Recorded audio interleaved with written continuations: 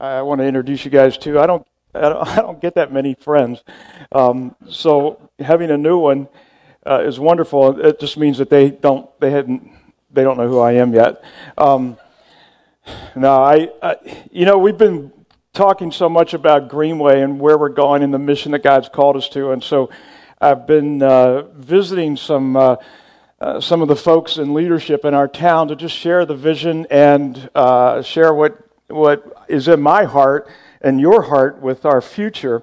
And so this week I had a chance to meet a gentleman. His name's Ron Campbell. He's on our town council here in Leesburg, and I was just going to talk about Greenway. Found out that this guy is a brother in Christ and just has a heart of he's got like the DNA of destiny in him. It's just so awesome.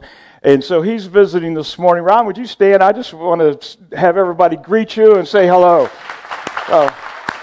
Thank you. Thank you so much for joining us today. Today's special for me in so many ways. I was sharing with our guests today that I have a history with them that they didn't know anything about. When I was 7, 8 years old, my father was pastoring a church, and he brought in a visiting pastor to speak one Sunday, and the guy was just mesmerizing. He was just such a powerfully dynamic speaker and a heart swayer toward the kingdom, and I was just a little kid, and this guy's name was David. And he was a good friend of my dad's, and after church was over, I heard them having this discussion, and David said he was moving to New York City, and this was back in the 60s, and my dad was like, David, don't do that, don't go there, it is a very dangerous place, and he was going into Brooklyn and starting a ministry, and my dad tried to talk him out of it, but he wouldn't listen. So this guy moves to Brooklyn and starts a ministry that is now world-renowned. His name was David Wilkerson, and he started a church, but more important, he started a movement called Teen Challenge. And David Wilkerson, I don't know if you guys have ever read the book Crossing the Switchblade, but it's just a powerful book of how God used David in New York City to change the lives of drug addicts and gang members. And in this book, you'd read the story about a man by the name of Nicky Cruz. And Nicky Cruz was not just a gang member, he was a leader of one of the meanest gangs in New York City. And David led him to Christ. And then he began leading fellow gang members to Christ. And one of the people that he met in New York is now a very dear friend of mine. His name is Victor Torres, and Victor was a gang leader in New York, and Nicky Cruz led him to Christ. And Victor went on to plant a church in Richmond and start a ministry called New Life for Youth. And I've served on the board of that for, I guess, over 25 years. I got to the point where I just could no longer be of as much help as they needed, so I stepped down from that. But that Victor has just been a hero of mine forever.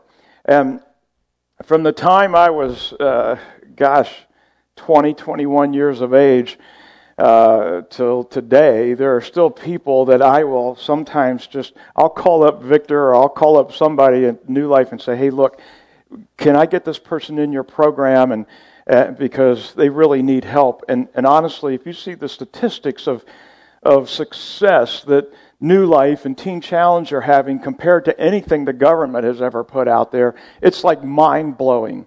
And so anyway, New Life for Youth has been a mission that we as a church have supported since our very beginning days as a church. Our first missions check, we sent 2 checks, one to Haiti to Pastor Pierre and the other to New Life for Youth in Richmond.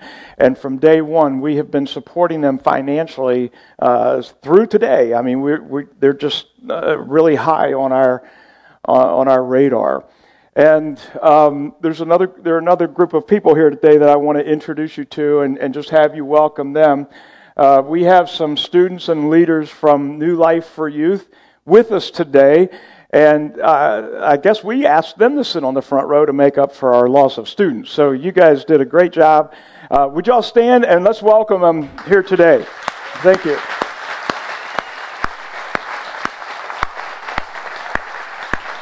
Okay. We're so glad you're here. And much of today is about these folks and what God is doing in this ministry. But we have an incredibly wonderful and special treat for you as a church today. And I'm going to set this up. I'll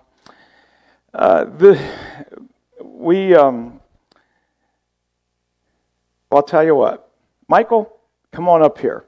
And you start over there. And yeah, you don't even. Some of you are clapping and you have no idea why. Now I'm going to give you another chance to applaud. You're over there. Don't take my chair, Michael. All right. So here's the scoop.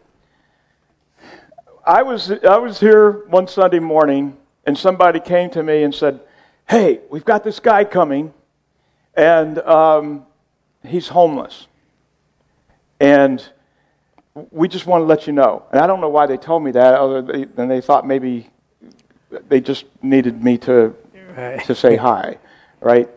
But somebody this morning found this. This is our DC Connect card, filled out by Michael Boudreau, first-time guest, and he has his shelter number where he was living, but really he was living out here in the woods. He'd been out there for 4 years.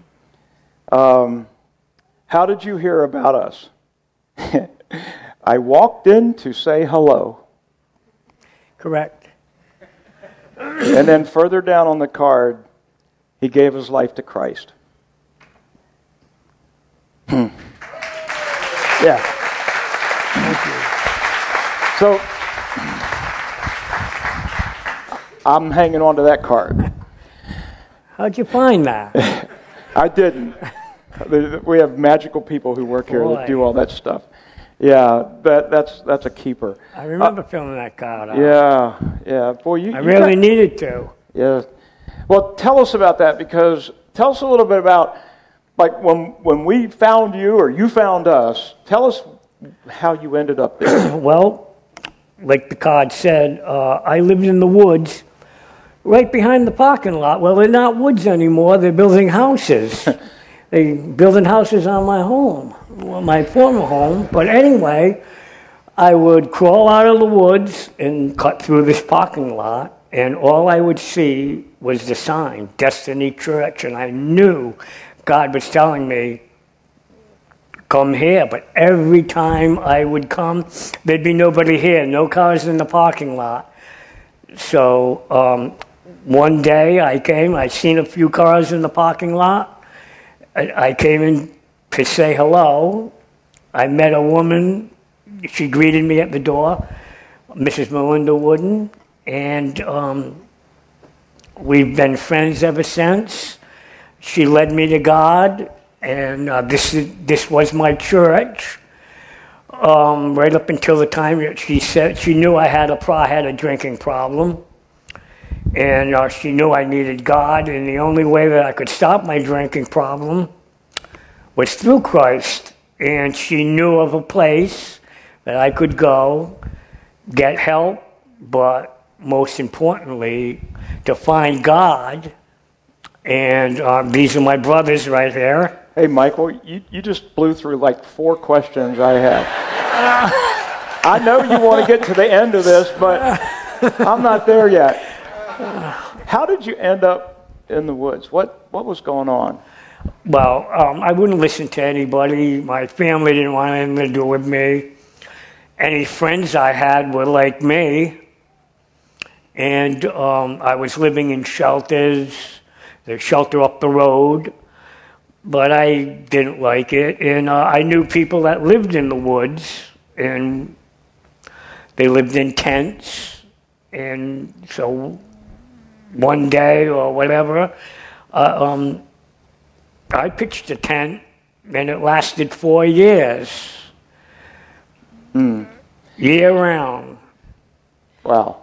The only friends I had were, I had a pet raccoon, would live with me, honestly, in the tent, would come in, come out. I trained it. So long as I fed it, it was cool. I didn't want to get a raccoon grumpy. That's. Oh, man. Wealthiest county in the nation. And here you are training raccoons. So I do want to take a moment and talk about Melinda and DC Cares because they really did care. I think your tent actually died, if I remember right. Didn't they bring you a new tent? Yes. Yeah, they tried to get you out of a tent, and you didn't want to do that. So you got a new tent. If I remember right, I'm sorry. Well, as far as the new tent, I'll just tell you just a little bit. When I met Melinda, she said, it was a Friday, I'll never forget it, and she said, well, Sunday is church. Would you like to come? And I said, I would love to come. She said, okay, where can I pick you up? I said, I live right behind the church. She said, right behind the church? I don't recall any houses right behind the church. I said, no, I live in the woods, in a tent. And she did not believe me. She said, show me. I said, I'm not going to show you where I live in the woods. Not a woman like, She insisted on seeing. She didn't believe me. I brought her to the tent. She said, oh, my God. She calls me up a couple of days later, so I'm thinking, let's go out and have some coffee. She meets me in the parking lot with a couple of brothers. They go down into the woods with a huge tent. They tore my tent down and put a brand new one up. Wow. For me, I was living in a 9x5 tent. She brought a 9x14 tent. It was like 2 rooms. Felt like I'm at the Waldorf or something, I'm like, wow. You were moving on up, brother. Moving on up. Wow. And you got really sick. Yes. I was staying at my sister's house. Well, she was always on me about New Life for Youth. I never heard of it before. All I thought was I'm going to go to another rehab, and I knew that wouldn't last because I would just leave and go right back to the old me. And this one weekend, I was staying at my sister's house, and I was trying to quit, alcohol. And so it was a couple of days I didn't drink, and I felt funny one day, and I passed out. They had to rush me to the hospital. I had a seizure, and I broke my sternum when I hit the table. And when the doctor came in, the doctor said, you could have died if there was nobody in that house to call 911 on you. But the main reason you had a seizure was because of your drinking, and if you don't stop drinking, you're going to die. So, first thing that came to my mind was Melinda. So I call her up, and I said, you know what? Now, this is a couple of months later, because I always tried to brush it off. Yeah. Not ready to quit drinking, but now I am. So I said, you remember that place that you always tell me about? Do you think that I could still get in? She says, oh, yeah. Well, I've been waiting for you to make this phone call. And here I am now, 7 months later. No, you're jumping ahead. Okay. So, you went to New Life. Tell us about that. Tell us about what's been going on at New Life. I went to detox first, and then I went to New Life, not expecting what I went into. I wasn't expecting,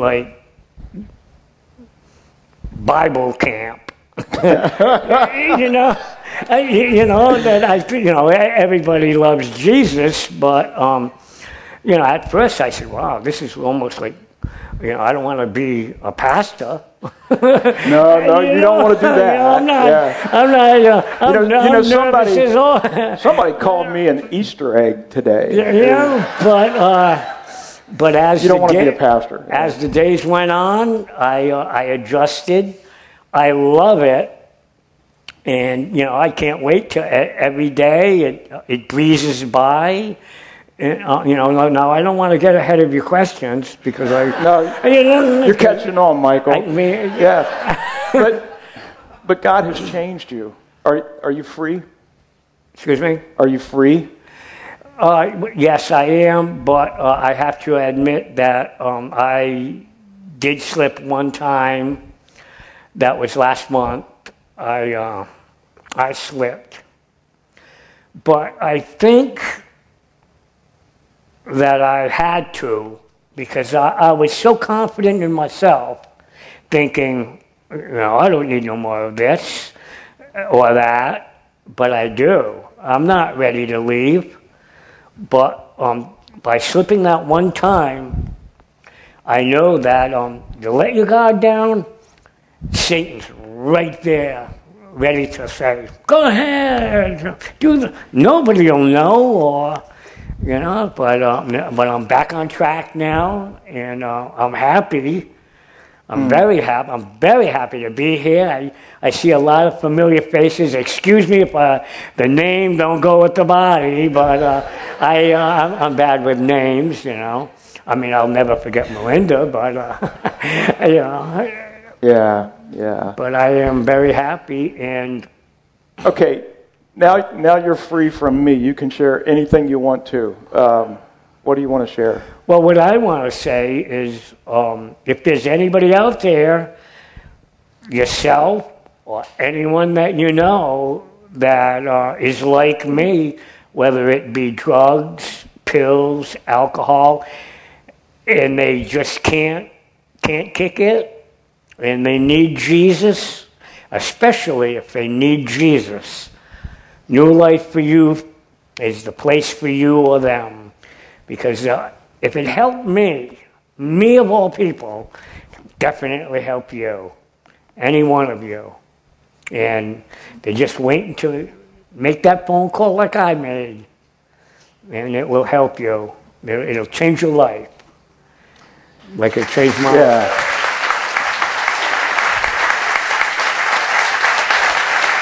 So.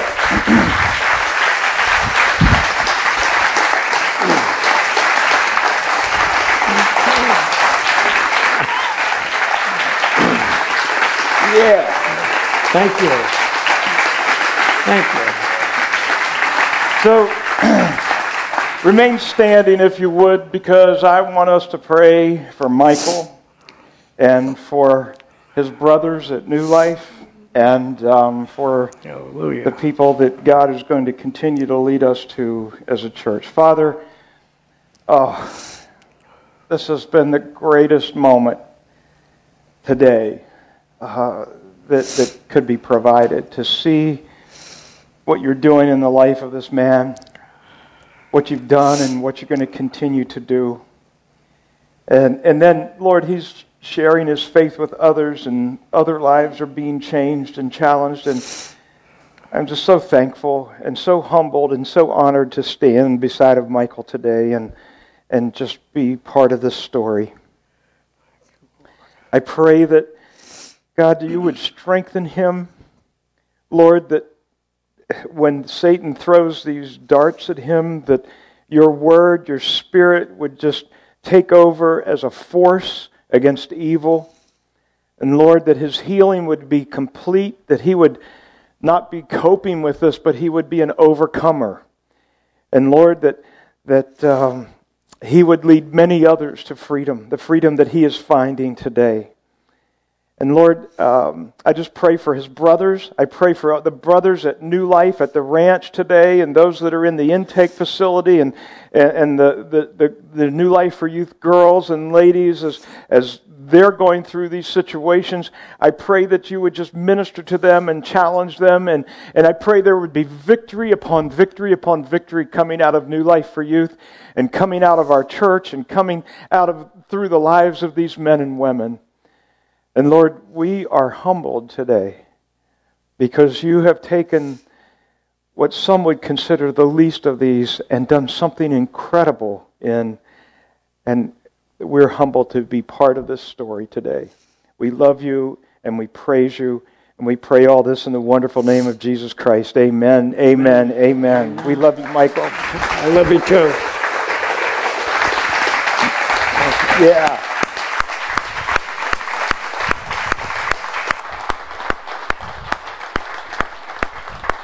Thank you. Ah, man. Jonathan, come on up. I want to introduce you to Jonathan Colvin. He is one of the directors at New Life, and we're so blessed to have him with us today. And he's going to share a little bit about New Life for Youth, just tell you what's going on. And then I think he and his band are going to have a song. They're going to lead us in some more worship. And then I'll be back. Good morning. First of all, I just wanted to say that it's been a real pleasure getting to know you guys so far this morning. We've received such a wonderful welcome from everything in the youth room where we were gathered this morning to the leadership coming in and praying with us. It's been really an amazing experience. You know, we've been looking forward to this for quite some time. We tried to do it a few months ago, and then there were some scheduling problems and this, that, and the other, but we're just real thankful. We're thankful to God, and thankful that even I got to experience that with Michael. Again, I know I see Michael every day, but man, what a powerful, powerful thing that God's doing in his life, and really in the life of everybody in the program. And you heard a little bit about the history, Pastor Greg. It was amazing. I didn't know that connections you had with Pastor Torres. And you had heard already that Pastor Torres, who founded our program, he's also a pastor of a church called New Life Outreach International. It's in Richmond. Not only do we have the facility where we all are at, it's in Beaver Dam, Virginia. It's a 118-acre farm where it's amazing. We get a chance to get away for a year out literally in the country and just spend time getting close to God. We also have 2 men's facilities in Richmond as well as 2 women's. We have a women's home called the Mercy House and then the Mercy Moms. And what they do there is they allow mothers to have their children come be with them while they're in the program as well. Just a little bit about what we do. It is a 12 to 18-month Christian discipleship program. You know, any type of problem that any of us are facing with any of our life-controlling issues, like Michael said, whether it be drugs or alcohol or anything that is standing in the place of God in our life, that's what we work on to remove. We spend time learning about our faith. We spend time worshiping. We spend time fellowshipping with each other. We create an amazing brotherhood that we have with each other through this process. Reading the Bible, learning about it. We have speakers come in each week, pastors and other brothers to come in and speak to us. So it's really a way to remove us from our addictive lives, remove us from the things that have just controlled us, and separate us for a year to 18 months to allow us to just get close to God, to find out what it is that God is calling us to do as men and start living it. That's the program, but this is what really goes on. Jesus Christ is at work. God is at work in that program. God is at work in everything that we do. God is at work in the things that in the music that we play, in the way that we relate to each other. We learn a lot about love, how to love your brother, and a lot about how to love your community and work within. We have vocational programs. The biggest thing, though, is what you just saw, is the power of Christ in our lives, and in someone like Michael's life, in my life. I'm actually, part of the program, so a student of the program. We have this group, our little group of musicians. We're called God's Miracles. This is what we do. We travel to churches. It's our hope each Sunday of the month and share testimony, share some worship music with people. The bottom line, what I feel personally, what God has called me to do, and what I think God's calling our ministry within a ministry to do, is to share that with people. Because the opiate addiction problem, alcoholism, it's reaching epidemic proportions, and I believe that there's going to be a greater need for this. There's going to be a greater need for programs like this. There's going to be a greater need for the understanding of that Jesus Christ is the answer to this problem. There's, like Pastor Greg was saying, the government, I really feel like they're scratching their head right now on what to do with this. And unfortunately, it might get worse before it gets better, but we know what we have. We know how to share it, and that's what we're going to do. So, we all really appreciate you allowing us to be here today and share that with you. Michael, thank you for that. That touched me. I appreciate that. So we're going to sing a song for you.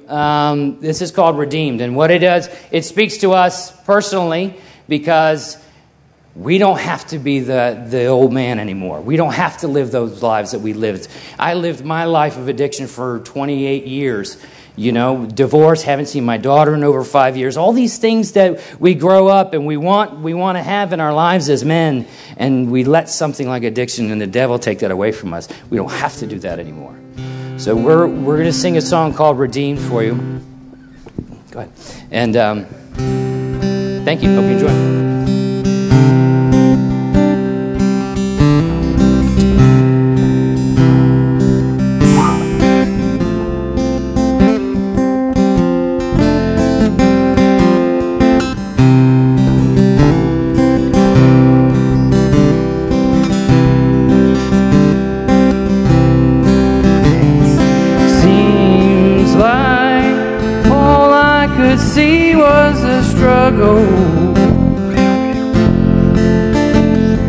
Haunted by ghosts that lived in my past, bound up in shackles of all of my failures, wondering how long is this gonna last. Then you looked at this prisoner and said to me, son, stop fighting the fight that's already been won. And I am redeemed. You set me free. So I'll shake off these heavy chains, wipe away every stain, 'cause I'm not who I used to be. I am redeemed.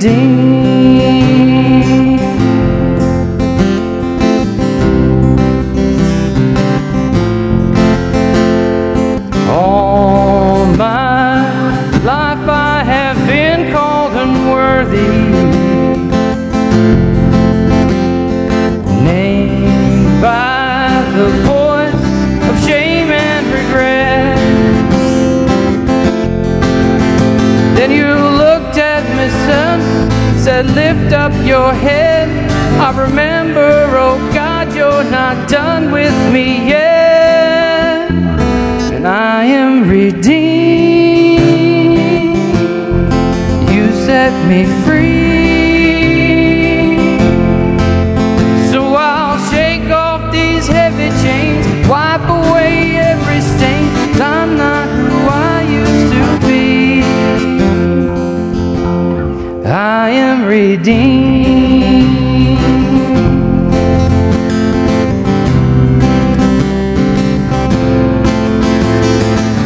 I don't have to be the old man inside of me, 'cause his day is long dead and gone.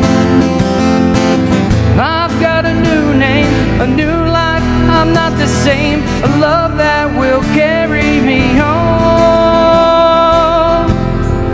I am redeemed. You set me free. So I'll shake off these heavy chains, wipe away every stain, 'cause I'm not who I used to be. I am redeemed. I am redeemed. Thank God, redeemed.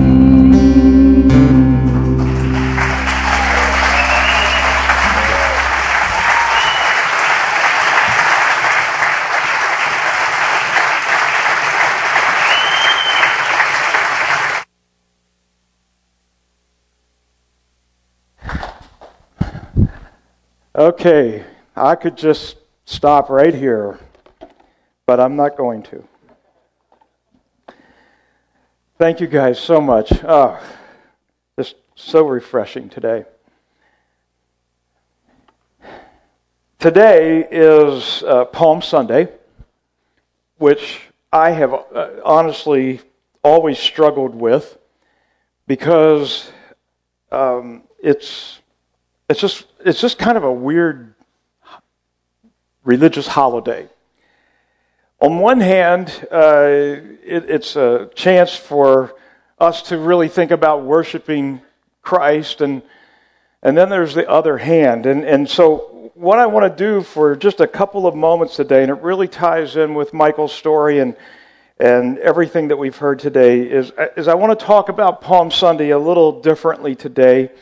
And in this, you'll sense my frustration with the day itself. I don't really know how to describe it.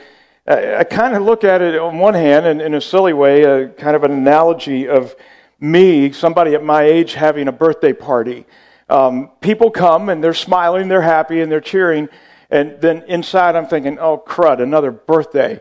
And it's like that fight. And then I start thinking, wonder what they're so happy about. You know, I start thinking it's some other thing going on there. But in a sense, when you read the story of Jesus in Palm Sunday, what we call Palm Sunday, it's all about this triumphant entry into Jerusalem. And it really, you know, there are four pictures of this story in the New Testament, and all four of the Gospels, Matthew, Mark, Luke, and John. And each one gives a little different picture, but the book of Luke really kind of cleans up some stuff or confuses some stuff, depending on how you look at it, because you see the story, you see Jesus riding on this donkey that, you know, and all the provisions were made for that, and he's going in toward Jerusalem, and in churches all across our country today, and maybe across the world, there are people who are going into churches and they're thinking about the triumphant entry, and many times people get handed palm branches, and many of you have carried those in, or you know, you've been handed something in recognition of this moment. But then you read something and you do not know what to do with this, and it's spelled out in the book of Luke chapter 19. And Jesus is being thronged by the crowds. They're screaming hosannas to him. They're shouting about his greatness. And in one place, you know, somebody tried to get people to quiet down, and Jesus said, "Look, if this doesn't happen, the rocks themselves will cry out." But then Jesus, his donkey goes over a little hill, and he can see the city of Jerusalem. And he begins to weep on this great triumphant day. And where there's shouting and cheers and triumph, in his heart there's something that's breaking. And he says this, he goes, "How I wish that you had seen what today is all about. How I wish you would have experienced what I came to tell you about." And then he said something that is heartbreaking. He said, "But it's too late. It's too late." And, of course, that leads to his crucifixion and everything else changing. In Luke chapter 4, verse 18, it says this, "The Spirit of the Lord is upon me, for he has anointed me to bring good news to the poor." This is Jesus' mission when he was on earth. He's anointed me, God's anointed me to bring good news to the poor. He has sent me to proclaim that captives will be released, that the blind will see, that the oppressed will be set free. And I guess the short message that I want to share today is that I wonder how much the church is waving palm branches around and Jesus is crying. Wonder how oblivious we are to the call and mission that Christ has placed at our feet. This Connect card that Michael filled out, it means so much to me.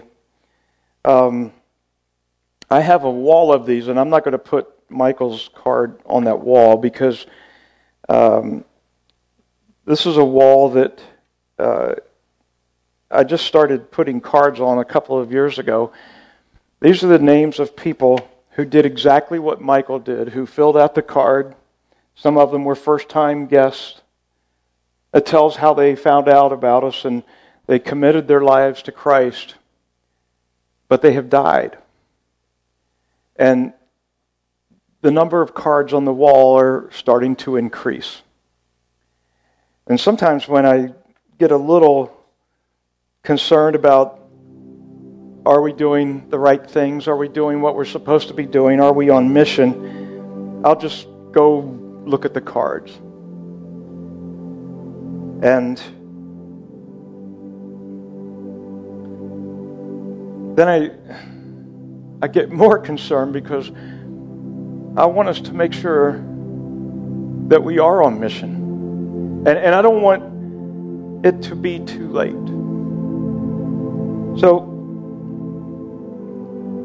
I've got a couple really tough questions to ask you today. You guys that have been part of our church, you know, over the last year, I have really gone to bat with this idea. Ron and I were talking earlier this week. I was kind of sharing with him some of my thoughts on this, and 60% of our community, the people in our community, will never go to anybody's church. They have no interest in going to church. They just tell you right up front, we're never going to anybody's church. We don't care about church. And I get that.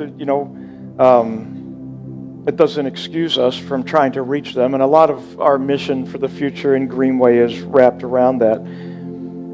But that still leaves 40% of people who, like Michael, would show up if they were invited. They don't know anything about us. They don't know what we do. Many of them don't have any church background. They're just hurting people. And they drive down this road and they see Destiny Church, and we're right by the Moose Hall, and they kind of put us in the same boat. You know, it's kind of like a club, and they don't even know how you get in there.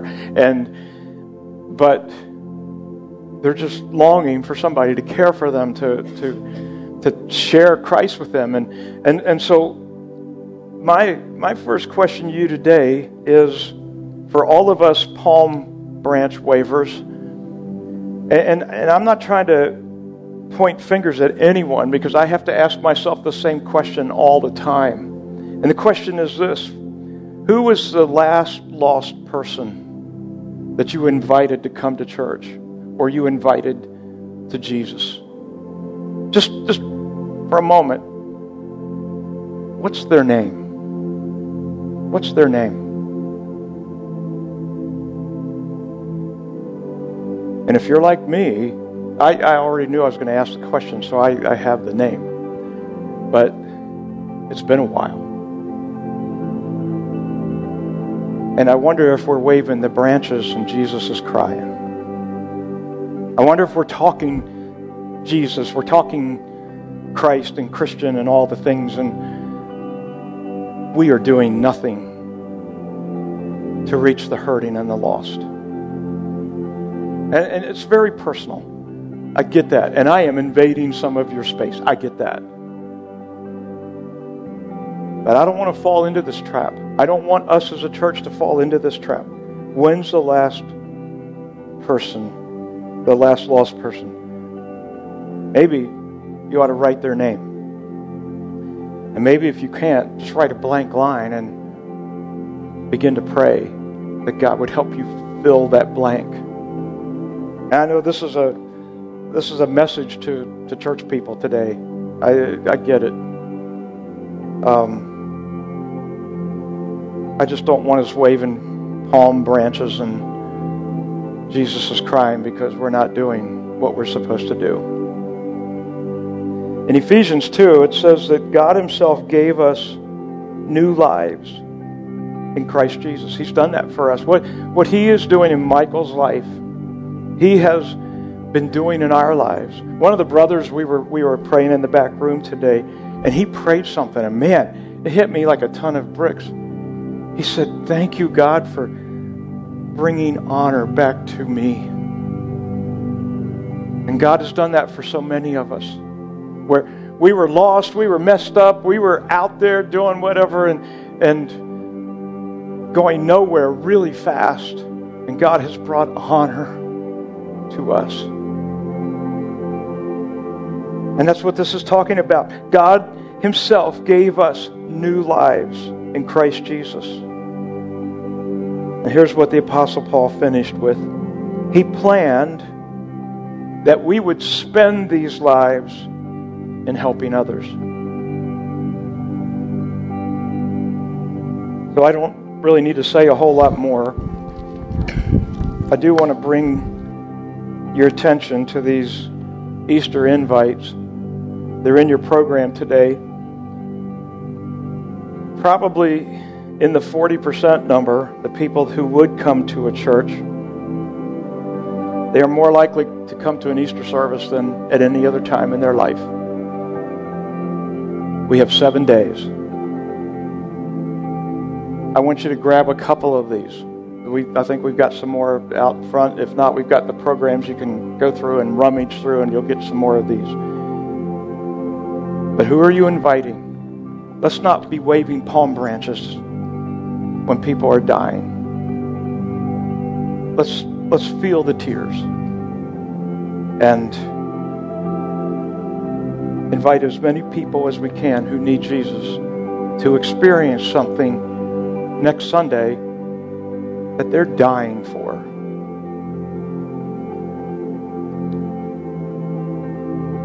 Lord, today has been a very unique and special day.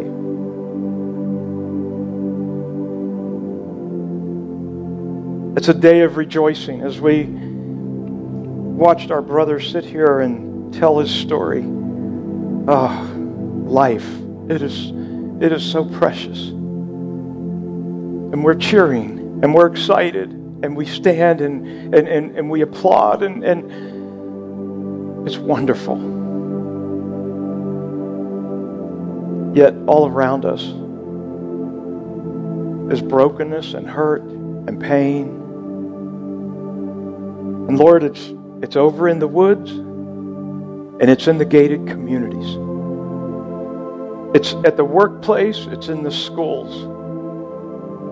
It's in our hospitals, and it's at the rec centers. The pain and hurt is everywhere. And I pray, Father, that you would help us to take